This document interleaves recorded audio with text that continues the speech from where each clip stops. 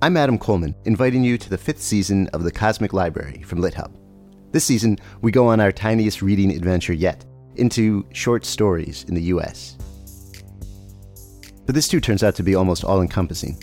I think short stories are essentially brief encounters with felt life. That's Oxford literary scholar Andrew Kahn, who gives us a deep history of the short story. And we hear from The New Yorker's Deborah Treisman, who explains her work as an editor of short fiction. You know, if you are melding with another person, you don't turn that person into you, but you get to know the ins and outs of that person. So, and it's sort of like that. I always feel involved with the stories. We bounce around between the history and current life of short stories with the novelist Justin Taylor. The nice thing about it going out of fashion is that it really frees you up to relate to it in a different way. This being the Cosmic Library, we make sure to go way beyond U.S. short stories, too. Here's the Washington Post critic, Becca Rothfeld. A lot of Kafka short stories, I think, gesture at or describe sort of nightmarish geographies or architectures. And the actor Max Gordon Moore reminds us just how wild short stories can be, with a reading in its entirety of Wakefield, the intensely strange, classic Nathaniel Hawthorne story. He had contrived, or rather he had happened to dissever himself from the world, to vanish. Get ready for all that and more in a season about short stories, small windows into vast universes. It's season 5 of the Cosmic Library, available soon wherever you go for podcasts.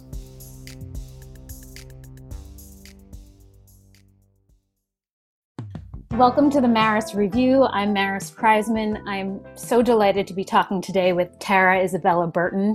She's a contributing editor at The American Interest, a columnist at Religion News Service, and the former staff religion reporter at Vox.com. She is also the author of the novel Social Creature. Her latest book is called Strange Rights. Welcome, Tara. Hi, thank you. I'm delighted to be on. You contain multitudes. You wrote a dishy, fun thriller a couple of years ago, and now you have a book that's more in line with your training in religious studies. Is that fair to say? Yeah, theology, religious studies, somewhere in that intersection. Absolutely. Tell me about that. So my background is in academic theology. I used to be a theologian, and I did my DPhil, what they call a PhD in the UK. But during that time, I realized that the fun thing about a doctoral thesis is that maybe 3 people read it. Like, you're just hoping your supervisor or examiner reads it. And right. I started doing journalism through the doctoral program, particularly journalism about religion, and realized that it's really nice to be able to write for a broader audience, for a general audience, and sort of transitioned into writing about religion, at the same time writing novels or a novel. And it's funny because it feels, in one way, very disparate to have these two worlds. But on the other hand, I feel like they're quite similar, like with both Yes. Social Creature and Strange Rights. I was interested in kind of exploring this sort of world of the internet and sort of spiritual emptiness in the age of the internet. And actually both Social Creature starts with a scene at a sort of rave that is inspired by the McKittrick Hotel, this sort of performance art space where Sleep No More is usually performed in New York. And Strange Rights actually starts also with a rave at the literal McKittrick Hotel,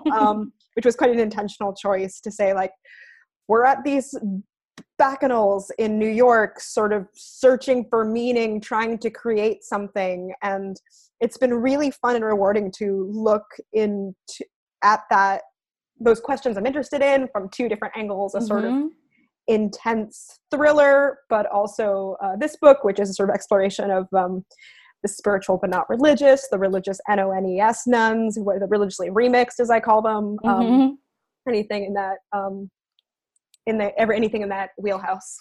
I love that you start this book also at McKittrick, because sometimes I forget that religion, part of religion, or the religious feeling is the ecstasy, is the joy. And you make that so apparent in that opening. It's funny because I've gone through, I am a Sleep No More, was a super fan, I think still have a connection to that space. And it was something that kind of, I don't know that I would have known or recognized at the time. Like I was studying theology in this sort of academic way and then going to these parties and being really invested in this world and thinking that actually in many ways, I was experiencing a sense of searching, a sense of looking for a home or, a place that can make me feel something, a community. I got involved with other people who were like really into the fandom and it became this whole world. And the more that I started, I think I was writing Social Creature before I started writing Strange Rights, but I was still kind of working in similar spaces in journalism. And it really felt like they were just two sides of the same coin of kind of trying to find something meaningful and a sense of connection. Yeah. And so we're supposed to be post-religious, I'm using my air quote figures, in the 21st century. What is going on? Sure. So what I would say is like everyone says, we are a post-religious age, we're in a secular age. I don't think that's true at all.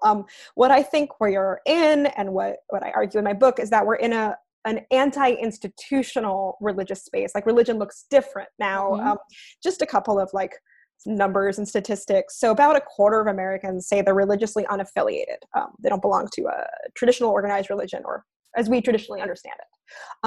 However, and that number actually goes up to 36% among people born after 1985. So young millennials and Zoomers, massively bigger. Also worth saying about queer Americans, it goes up to 46%. So almost double the national average. But that said, the religiously unaffiliated aren't necessarily not religious or not spiritual. 72% of them say they believe in some sort of higher power. And actually 20% of them say they believe in the God of the Bible, as the polling terms it. So you have people who have faith in something, maybe even in faith in a God as sort of Judaism and Christianity and Islam, but the poll I think referred to the Judeo-Christian God. So I'll just use their language. Says that vision of God is something that people still worship, still believe in. So then the question is like, what are people leaving behind, if not spirituality, if not faith?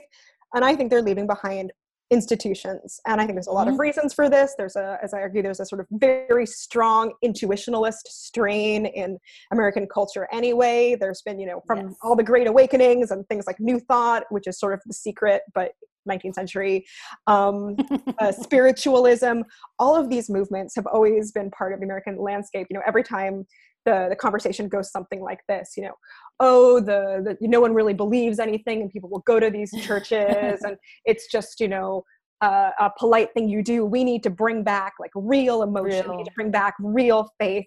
And you see this, even in like evangelical revivals of the 19th and 20th century. So part of it's that. Part of it is the internet and the kind of cultural shifts that we have as a culture, and especially for those of us who grew up with the internet, which I think is a sort of big turning point in this tendency where there is such a sort of mix and match approach to culture anyway. There's such a sense in, whether it's fan fiction or memes, but the idea that we're not just consumers, but we're also kind of consumer creators. And I think that reflects in how we build our spiritual identities now. There isn't a sense of, often there's sort of scholars will talk about the Protestant Reformation and the printing press going hand in hand. And the idea is that, suddenly there's mass literacy or broader middle-class literacy. You can read a book and you can internalize what it says, and you have this sort of inward, personal understanding of faith mediated to you by a text that someone else has written, and that you can talk about, the Protestant ethic and sort of inward focuses on salvation and the sort of relatively less clericalism than the Catholic tradition, all coming back to the printing press. I would basically make that analogy that the internet kind of has done the same thing in terms of transforming us for this new, let's mix, let's match. In some ways, it's a return to almost pre-modern oral traditions where, you tell a story and everybody tweaks it a little bit. But it's also in that we can gather digitally and find people who are like us or share our affinities.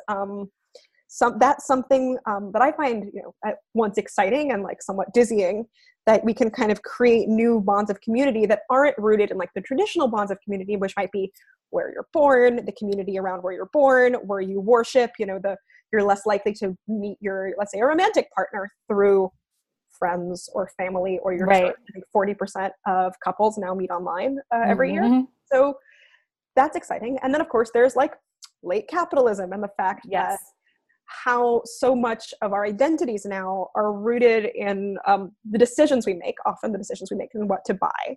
But the idea that like our sort of self-definition comes from like, we are looking at these media properties. We're getting our news from these sources. I'm the sort of person who reads Vox, my old employer, or like someone might be the sort of person who reads Colette. That's certainly a personal brand. That is a strong choice. But I think that, again, our religious identities become more and more bound up in the sense of what we choose, our desire to mix and match. The term that I like is from Casper ter Kuile and Angie Thurston, who are two Harvard Divinity School scholars who talk about it as unbundling. They compare it to like your cable package. You don't have one package. You got your HBO channel and your Showtime, and I don't know the names of any other channels, but you get the drift. Yeah, and now we have so many different streaming services that we are completely unbundled. Exactly, yeah, and the idea too that as we are, this with the streaming service, what you watch means it affects the algorithm of what you're suggested to watch, and so your choices kind of take you further and further down this rabbit hole where what you see, what you consume is personalized and tailored to you. And for someone who, for example, let's say they're raised Jewish or Christian, and sure, they'll like go Christmas and Easter or the high holy days with their family, but also maybe they're doing a Zen Buddhist meditation app. Maybe they're doing yoga. Maybe they're reading tarot cards. Maybe they're going to Soul Cycle or something in that vein.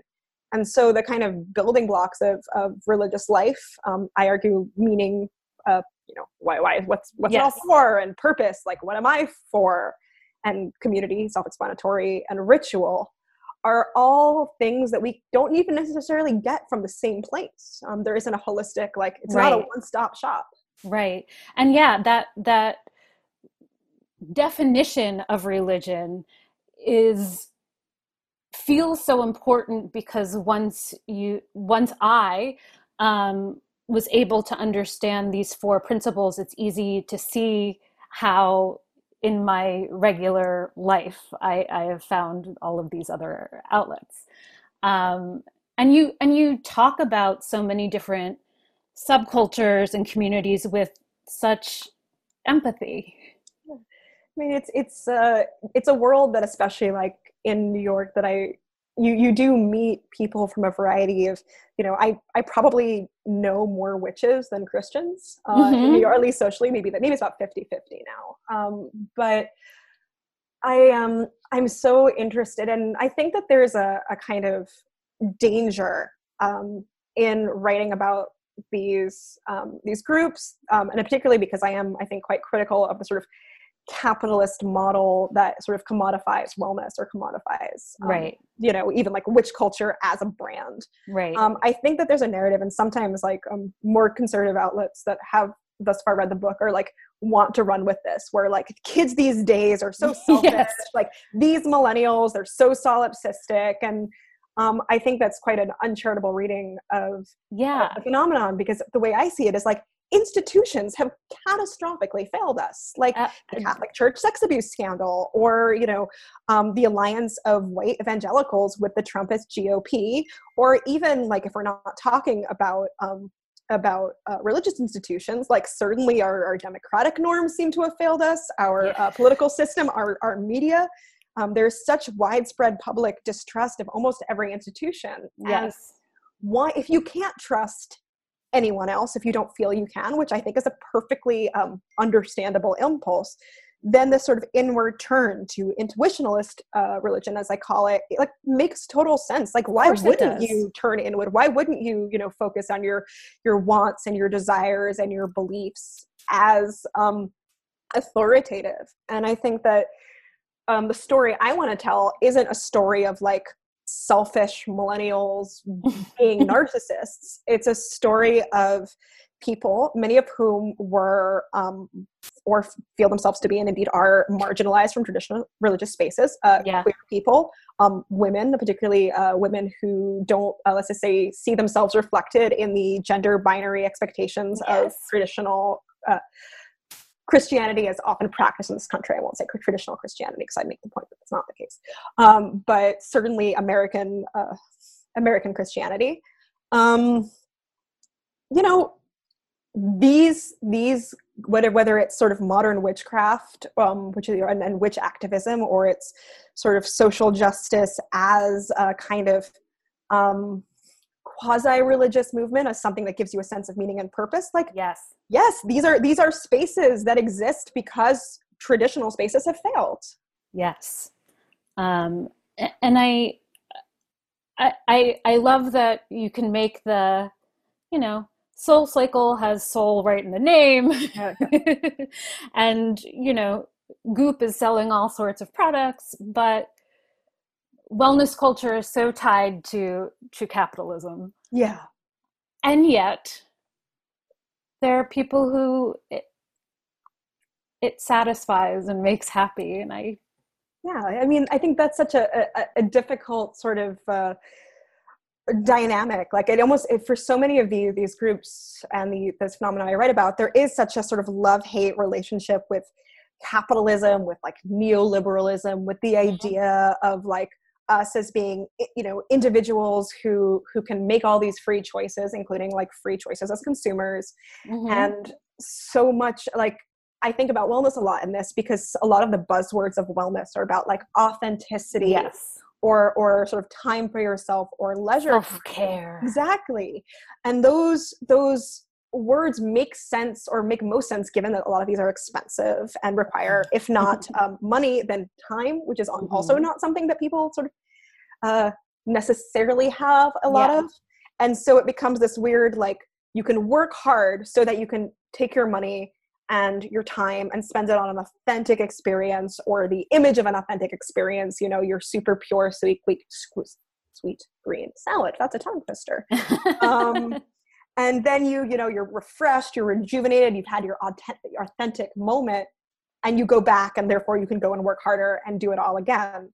And on the one hand, it's easy to kind of roll your eyes and say like, oh, this is just capitalist and it is bad. But also there is a very real hunger for something that is authentic, something that is real. There is I think a very profound sense that a lot of people have, that the world of capitalism is a world that is inherently alienating. And so there's sort of all these ways that I think people try to get out of it or try to escape it. But because we live in this world, and because corporations are so able to monetize and use these impulses for their own ends, it then becomes sort of commodified. Like, I'm just thinking, for example, of my favorite example of this is did you ever know the Red Door Salon, the Elizabeth Arden? Oh yeah. So that was all, so much of the rhetoric around that, the imagery was about glamour and beauty and like a certain kind of wealth. In 2018, it's now closed down, but in 2018, I believe, maybe 2019, it switched to Mind, MYND. That was the rebrand. And the whole rebrand was your self-care journey. A self-care journey you can really say is truly which is like the most awkward tagline ever. Mind. It's mind. And I just thought that was such an interesting sort of example of how, our sort of cultural aspirations have changed, and the way in which corporations want to brand things. They don't necessarily brand things as sexy or explicitly. Okay, it's not explicitly about wealth or sexiness. It's more explicitly about self-care and virtue and goodness, but it's still also a little bit about wealth. I mean, how could it not be?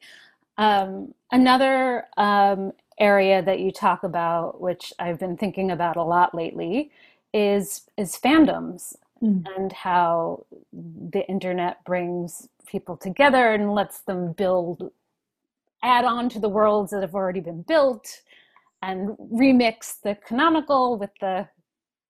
Yeah, absolutely. I mean, I was thinking about this a lot watching sort of after J.K. Rowling's transphobic Yes. tweets, and then her doubling down. No, I think there's a sort of world in which a response might be something like, let's not read her books anymore, Harry Potter is dead to us. But instead, it seemed that so many fans were saying things along the lines of like, well, it's not her world, it's our world. We don't need J.K. Rowling's Hogwarts. We have our own Hogwarts now. Let's write and read more fan fiction. Let's kind of enjoy this world without the creator. And I think that's so telling, in part because Harry Potter has always been a bit of a kind of cultural canary in the coal mine for the development of fandom. A fun fact that I always like is that between 1997 and 2000, which is between the first and fourth Harry Potter book publications, at-home internet use went from 19 million to 100 million in America. Yes. So like the rise of personal internet and the kind of internet culture was directly correlated with this cultural phenomenon. And at every stage, the Harry Potter sort of led the way for fan fiction and thinking about kind of remixing texts. Then the sort of development of forums and also the way in which kind of cultural properties can become, and particularly non-religious cultural properties, can become these kind of sacred texts in and of themselves. More people probably know the name of the Harry Potter houses than the four Gospels, which is to say that's the number of people who know the four Gospels, or percentage rather, versus the number of people who've seen or read at least one Harry Potter movie or book. Right. So suddenly it's like, these are our cultural touchstones. This is how we talk about, someone a Slytherin or someone a Gryffindor. Everyone knows what that means. What that means. And it's been really inspiring to see groups like the Harry Potter Alliance and all of these other fan communities that have gone on to make something really beautiful out of something that is increasingly ugly in the creator's mind. Yeah, absolutely. And I just think it's so sort of striking and fascinating that, that we don't feel culturally obligated to sort of respect a creator's wishes. There's not a sort of authoritarian sense of top-down hierarchy. This person is the writer, this person has a certain authority. They have said something, and now we are all reworking it in our own way. And as I said earlier, that's also the sort of pre-literary tradition, whether it's the various sort of Greek myths being told and retold in different ways, different variants of the Arthurian myth. And I actually find that so exciting to think about that creative force. It is. Okay, so now we're going to take a turn and talk about some of the less exciting religious-ish groups that you talk about, including, you call them the atavists. Oh, yes. Yeah. So I use that term to talk about a kind of range of reactionary, mostly male groups and people, from like Jordan Peterson on the still pretty right wing, but like possibly within like the bounds of normalcy-ish. That was sort of, this was written before he went into like a meat coma. And the sort of alt-right on the other end of the fringe, but groups of people who I think, again, possibly think of themselves as opposed to all of the phenomena I talk about. They'll talk about, tradition and returning back to the good old days, where like some sort of hybrid mashup of ancient Greece as seen through like Hercules' legendary journeys and 1950s America, where, men were men and women were women and people knew their place with all of the racial and gendered and with all the bigotry that implies. Yes. Lots of bigotry. The subtext is text. But there's a sort of, whether it's eating an all-meat diet or kind of embracing a kind of evo-psych vision of, say, scientifically dubious evo-psych vision of humanity, where like biology says that like men want to have multiple sex partners and women shouldn't, and here's what that means. And I think that these groups sort of, what I find so fascinating is that once they would say like, oh, the evil feminist politically correct establishment has made the world terrible and we're trying to go back and get away from this modern world. And yet the ways in which they manifest that desire, whether it's posting on 4chan and Reddit, and like the Red Pill men's rights subreddits, or whether it's taking supplements from Alex Jones, they're doing the same thing. They're doing the same kind of self-help, turning inwards, self-improvement thing that Gwyneth Paltrow is doing. Alex Jones and Gwyneth Paltrow actually sell chemically identical supplements. It's the same thing with just different branding. But I think that said, certainly there are spillovers of this kind of bizarre kind of combination of toxic ideology with sort of faux nostalgia for imagined past, with a kind of weird internet nihilism where like nothing matters, let's burn it all down because the world is empty to us, that can lead over and spill over into real life and has spilled over into real world violence. And so that is something that is perhaps distinct to this group among the groups I write about. But I think that what I find so interesting is that an odd consensus that I think one can identify while still being extremely, extremely condemnatory of this group. I think that there's an awareness more broadly shared that our institutions have failed us, that our, whether it is, again, political establishment, journalistic establishment, academic establishment in some ways, and I think that it is telling that there's this idea that is so shared, some kernel of an awareness that our systems are broken, and how do we deal with that? And it is as true from it is we see on sort of among progressives, and whom I count myself one, certainly this awareness that like, yes, the system is broken. Like we all seem to agree that the system is broken here. It's just, the sheer variety of interpretations why, and how opposite those can be is also telling. Tell me that you don't hit on this in the book, but I'm just curious about, tell me where QAnon falls into all of this. Sure. So yes, another group that I think could have made it in. There's always, especially with book timing, there's so much more that happened the past year that's not in the book.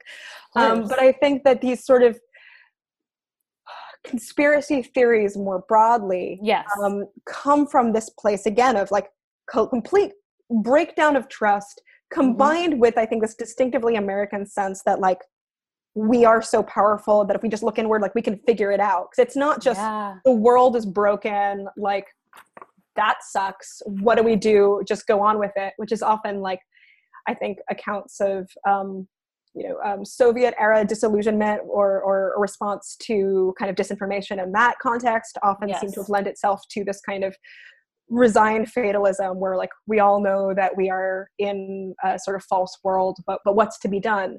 And yet I think that the sort of quintessentially American narrative that like if you just focus, you can figure it out, you could be the hero, you could be that Nick Cage character, and I'm forgetting the movie now, but like the guy who figures it all out. The guy who figures it all out. Oh no, it's not Nick Cage. It's Die Hard. Bruce Willis. There we go. There you go. Easy mistake to make. A good cop. Oh gosh, I even forgot about that.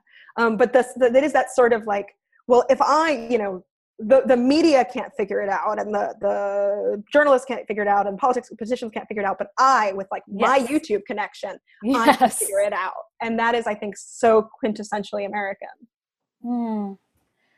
Tara, tell me what you've enjoyed reading lately, both as a theologian and as a novelist. Sure. So I just read a book that came out a couple of weeks ago by Anbara Salam called Belladonna, and it is fascinating. So it's about a love triangle among three women in 2 American art students and a nun in 1950s Italy, and it's great, and it deals a lot with questions, not just it's sort of this sort of quintessential first love summer novel, but extremely subversive, dealing with queer desire. It deals a lot with race and racial politics, both the protagonist and the nun are mixed, and the protagonist is sort of hiding this fact. She's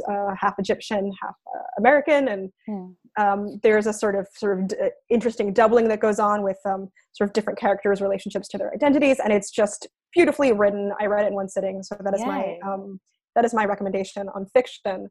As a nonfiction, I'm reading Jack Jenkins's American Prophets, which also just came out, which is a study of the religious left in America and an argument that we don't, that there is a resounding, not as big as the religious right, but a strong politically motivated religious left in America and always has been. And so that's an argument that I'm very glad to see someone make, and that I think Jack does a really good job of making. Amazing. Thank you so much. Oh, thank you. Thank you for listening to the Maris Review, and check the show notes for the books we discussed on here today. And please subscribe wherever you get your podcasts.